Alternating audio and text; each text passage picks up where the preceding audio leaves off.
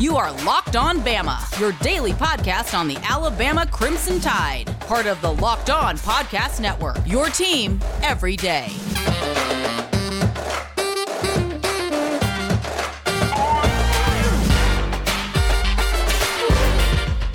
Hey, everybody, and welcome back into Locked On Bama. Luke Robinson, that's me. Jimmy Stein, that's him. Jimmy, how are you today? I am doing quite fine, especially after last night when we basically swept the Oscars.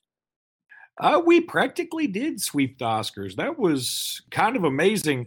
I got a quick question for you, Jimmy. Are you happier that we set the record for most awards won in one award ceremony, or are you madder that Will Reichard didn't win the Lou Groza Award?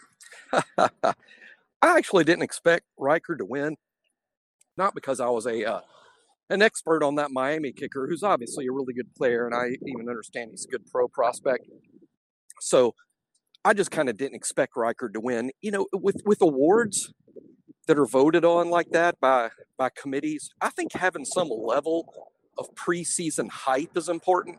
And going into the season, frankly, no one in this country knew who Will Reichard was because he missed all last year with the injury. So I didn't expect Reichard to win, so I wasn't upset about it for that reason. Yeah, I didn't expect him to win either. It doesn't mean it's right. I mean, he hadn't missed a kick. He was deserving, but when you get down to 130 teams, 5 big conferences, 5 little conferences, you get down to the 3 best players at each position, and really all of them are deserving. Reichard deserved to win. I suppose the Miami kid did too. Yeah. I mean, anyway, and Pat Surtain not winning, I thought was a little bit iffy. But I mean, fine. That is the life of an Alabama fan. We set the record for all these awards. We should be thrilled to death, and we're pissed that the kicker didn't take home a trophy. I mean, that's an Alabama fan right there, if there ever was one. Surtain's going to take home a big check in April. I'm sure that's a bigger deal to him.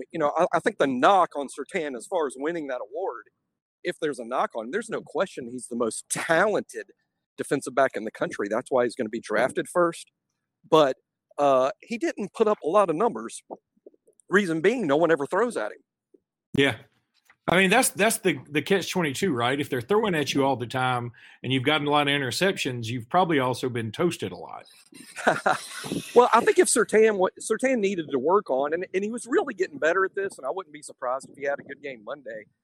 When you get to a certain level as a corner, just covering your guys not good enough anymore. For Surtain to have an impact on the game, he's got to squat more. He's got to set his guy up. He's got to make the quarterback believe that the guy he's covering is actually open. And that's what Antonio Langham was so good at in his career. And it's kind of the next level for Surtain. And he had done it at times. And I'm sure it's something he's getting better at. But that's how you turn into an interception machine.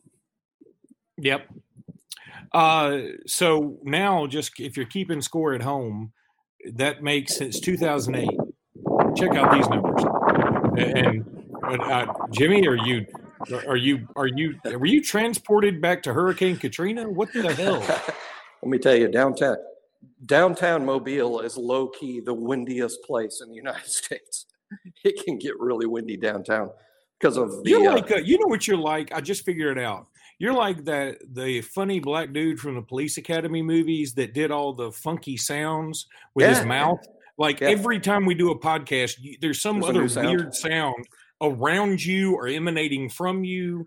I mean, anyway. All right. Since 2008, Alabama's had 3 Heismans, 3 Biletnikovs, 3 Bednariks, 1 Nagurski. By the way, did we have a lot of football players from Poland or something? Biletnikov, Nagurski, Bednarik.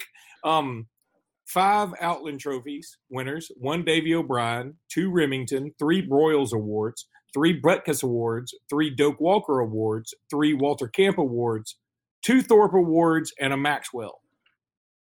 Pretty nuts. It's like going down the list of awards that was won by Titanic or something in 1998. Yeah, or Ishtar with the Razzies, one of the two. Look up the Razzies, people. It's a real thing. Jimmy, before we go any further, let me tell everybody about betonline.ag. Big weekend coming up for sports.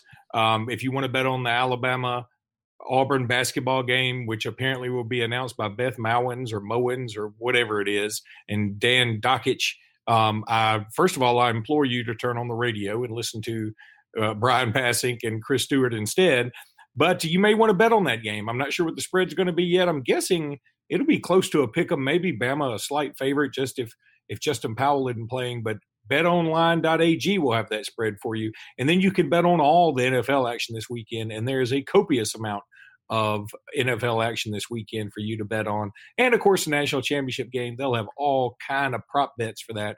Going to be a ton of fun.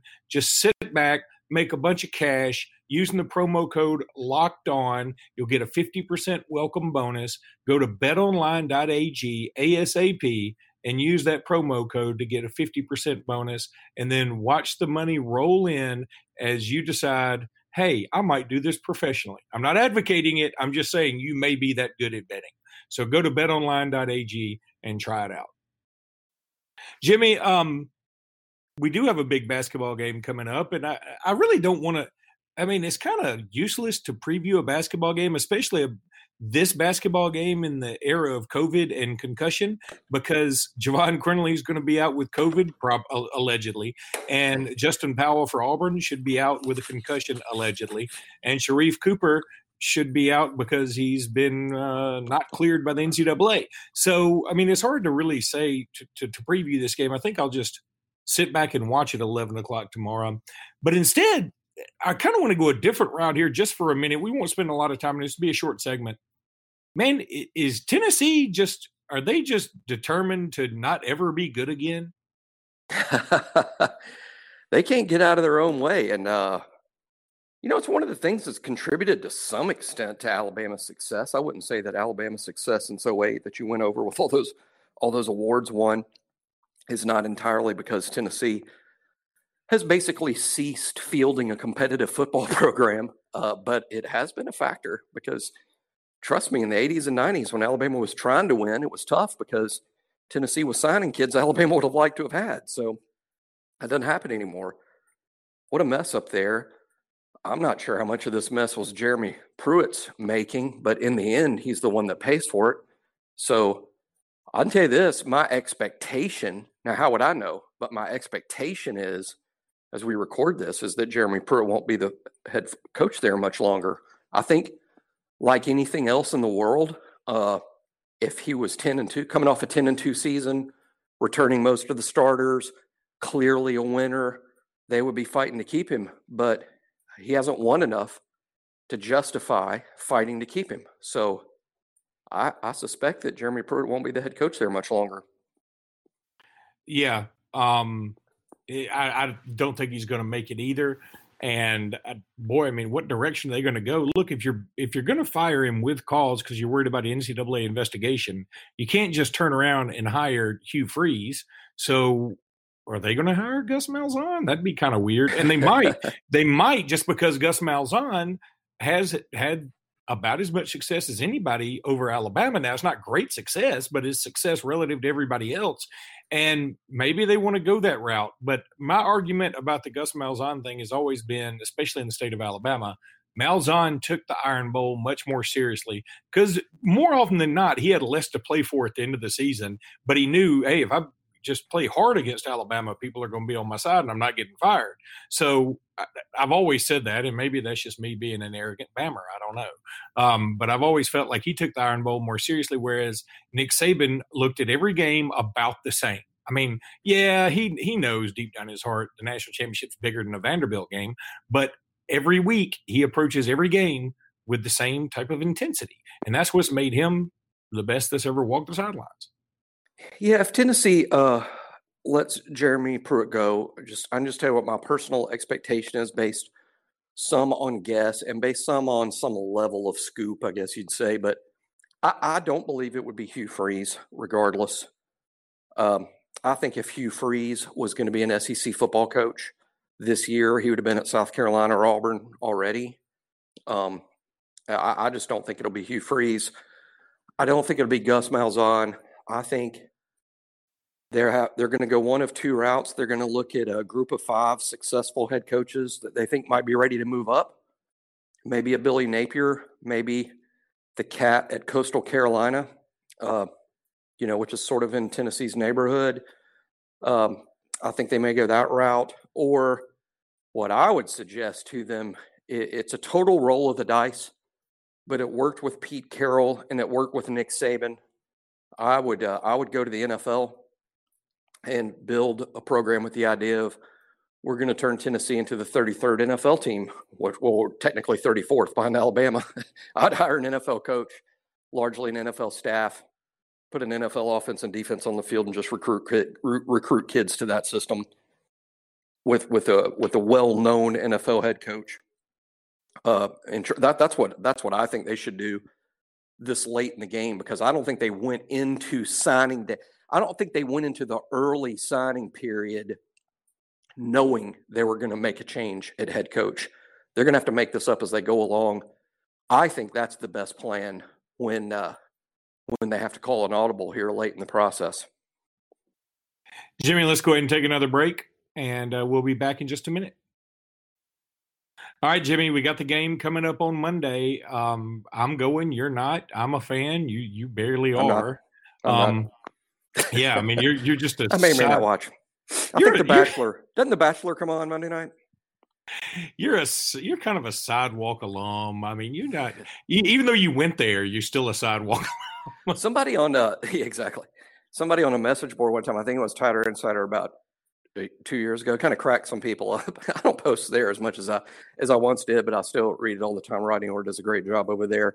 And I made a comment. I mean, every now and then I'll comment something that I know might be incorrect, or I made some sort of football comment, and a poster of whom I'd never seen or heard of before said something like, "Sir, you should watch the games," because he disagreed with what I said and told me I should watch the games. And I responded, "I actually do watch the games." For whatever reason, it cracked a lot of people up that knew me, on the board. I mean, that is trust kind of me, funny. Jimmy watches the games. That is kind of funny. I mean, because I know you're watching huddle tape of kids that whose parents hadn't seen their huddle tape. They're like, that's little Frankie, and you're like, yeah, Frankie's a 3-star, and he's no telling you, he could really blossom. With my other job, I actually edit huddle tape now. Yeah. Who would have ever thought? I actually edit the huddle okay, tape that people watch. No, Jimmy, you took it too far. Just like the way men always do. I one-upped it. It was Steve Harvey used to say, he said in one of his bits, men will lie when the truth will do. And you just lied. You don't edit shit. No, There's no way. I do. I cannot get you on this podcast without contacting Congress directly. One of the reasons it's hard to get me on the podcast. You need busy editing huddle tape. You need a team of mechanical engineers and computer nerds to get you on this podcast, because you are still using a jitterbug phone. It's unbelievable. And you're going to tell this wonderful listening audience we have, you edit film?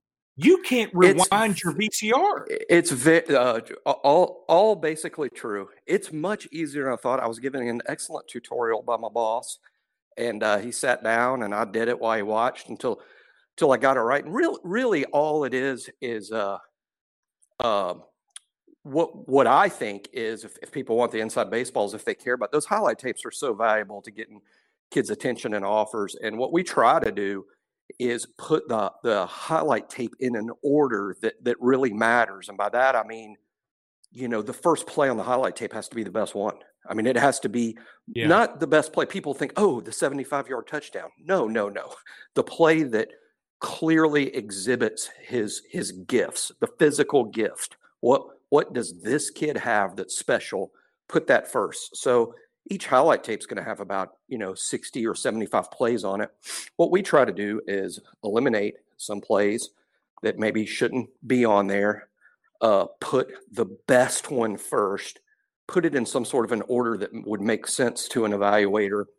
And so really it's just shuffling the plays around And while I can't believe, as I say it out loud, that's something I would be capable of doing, it really wasn't nearly as hard as I thought it might be, because each video is actually a picture and you're just shuffling the order of the pictures. You have a ghost editor 100%. I haven't done it a lot now. I haven't done it a lot, but I do it with, as a matter of fact, I was working on one just this morning, actually, for a few minutes. And again, it's just getting the order. I can also shorten a play. Too many kids, instead of the kids, sometimes they're kids, sometimes they're a high school coach. They'll have, like, on their highlight tape, the kid makes a good play, and then 8 seconds of the tape is them walking back to the huddle. I'm like, we can cut that out. So let's cut out the stroll back to the huddle. We got to kind of keep this thing moving. So stuff like that. Jimmy, Shaun Wade has come out, the cornerback for Ohio State, and said, you know who I want to guard on Monday night. Now, everybody assumes he means in a cocky manner DeVonta Smith. I'm going to assume he's a smart kid and means Slade Bolden. Shaun Wade, first of all, really talented player. Last year really struggled with staying or leaving, to the point that it became a really public thing. Then when the Big Ten says they weren't playing, Shaun Wade's dad is like the first parent in the whole conference to say, we're suing. And gosh, that kid just has a hard time staying off of the front page. Then he makes this comment that people construed as basically daring DeVonta Smith to even try to get open against him.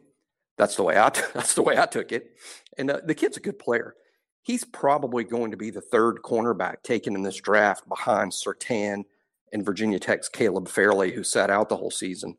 I think Shaun Wade will probably be the third cornerback taken in the draft. Very good. Alabama recruited the heck out of him. We tried very hard to sign him. Good player, but man, he's always in the news.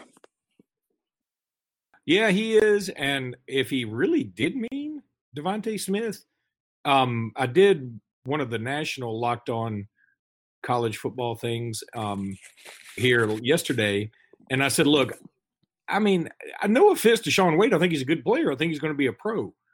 But DeVonta Smith has made defensive backs who are better than him look silly. So why? I mean, I don't understand the need for people to publicly poke a bear. All you have to do is watch DeVonta Smith in these award ceremonies. He's not jumping up and down like, hell yeah, I did it. Maxwell Trophy, y'all. No, that's not what he's doing. I mean, he's sitting there stoically like a well-programmed Saban bot, doing exactly what a well-programmed Saban bot would do, which is to be thinking about, all I'm thinking about is getting out of this interview and going back to practice and honing my craft. That's what all he wants to do. He's not doing it to necessarily embarrass you. I think Jerry Jeudy loves to work out so that he hopes he can embarrass somebody. That seems like his motivation. DeVonta Smith's motivation is to just be the best. And if you're in his way, that's unfortunate for you. But he's not concerned about you. He's concerned about being the best. He's not motivated by making other people look silly or motivated by awards. All that stuff is secondary to the goal of being the best. And that's why he's a Saban bot. That is the Jonathan Allen school of being a Saban bot. Are you still there? Boy, my ear hit mute. And somehow I can. How did your ear hit mute? My ear hit the mute button. Well, I held the phone. Never mind. You held the phone with what? I lifted the phone up near the top of my ear to scratch the lower part of my ear. And when I did that, the upper part of my ear hit the mute button. Are you Tommy Tuberville? What the hell's going on? No, let's not invoke that name of this week of all weeks. That's true. Good point. Yeah, him and Brian. Well, he's past Brian Kelly. He's killed 4 people. To Brian Kelly. Brian Kelly's only killed 1. God. Don't make me edit. I want to. Yeah, ironically, I don't know how to edit this show, but no, I was going to even say about the other job again is one of the evaluation things that we look at when we're evaluating quarterbacks is an intangible, but instead of calling it intangibles, we like being more specific. And one of the intangibles that we use is we just call it loves ball, which means loving to play. I mean, because some kids just love it more than others. That's just a fact. We use 1 to 10, when we do these things. And Devontae on loves ball is like a 10 plus. That's what he loves to do. You can tell in every interview. Every interview, he wants to leave and just go catch balls on the jugs machine because it's what he loves to do. He loves to play. He loves to practice. He loves to watch film. He just loves ball. That's why we count it as one of our evaluation tools on our checkbox, and it's because Devontae fits that to a T. He loves ball. Does the jugs machine sound a lot more fun than it really is? I mean, what a great name.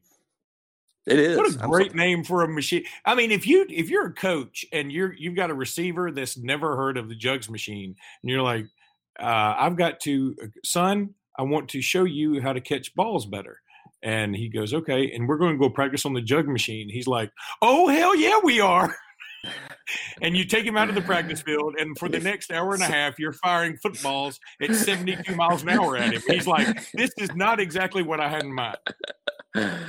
You kind of picture it as being on the scouting report in the in the 90s when someone went up to Hugh Hefner and said, tell me about your new find, Anna Nicole Smith. And he's like, she is a jugs machine. She's a product of the jugs machine.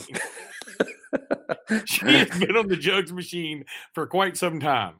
Okay. They should use that reference on that show about the plastic surgery show. Did they call it Botched, I think, where the two Beverly Hills plastic surgeons fix people's appearances, some of whom have been in accidents and other people have had botched plastic surgeries. Oh, God. But they do a lot of enhancements and reductions on that show. Man, I'm going to tell you, that show scares me to death because I'm going to tell you something. It's like once you cross that line, it's like once Michael Jackson's nose got so screwed up, there was no coming back. I mean, there's no nose transplant. And plus, even if you could do that, I don't want to be picking somebody else. No, it's like he went up there for a nose job and they accidentally stuck him in the jugs machine.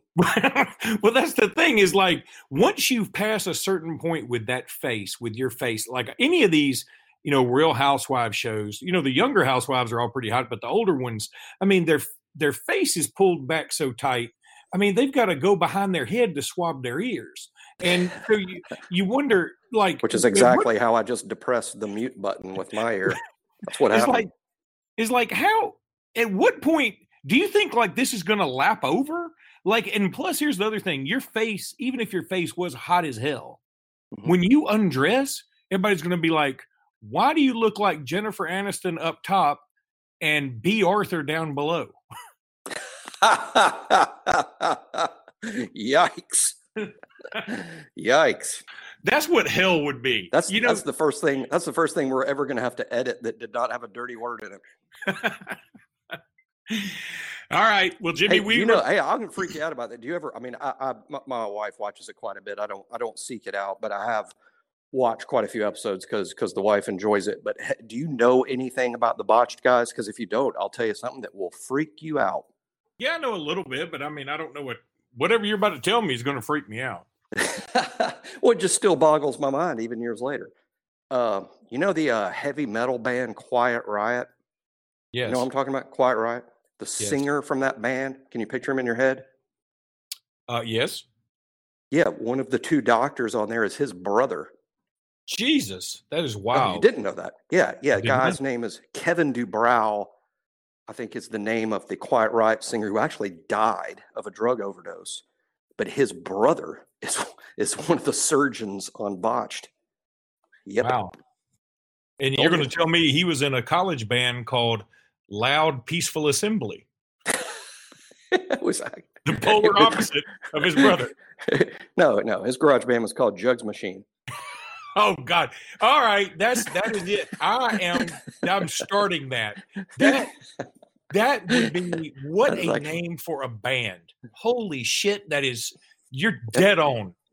We should start a band now with no musical talent whatsoever and use that as our name, and we'd make it big. And frankly, we wouldn't be the first.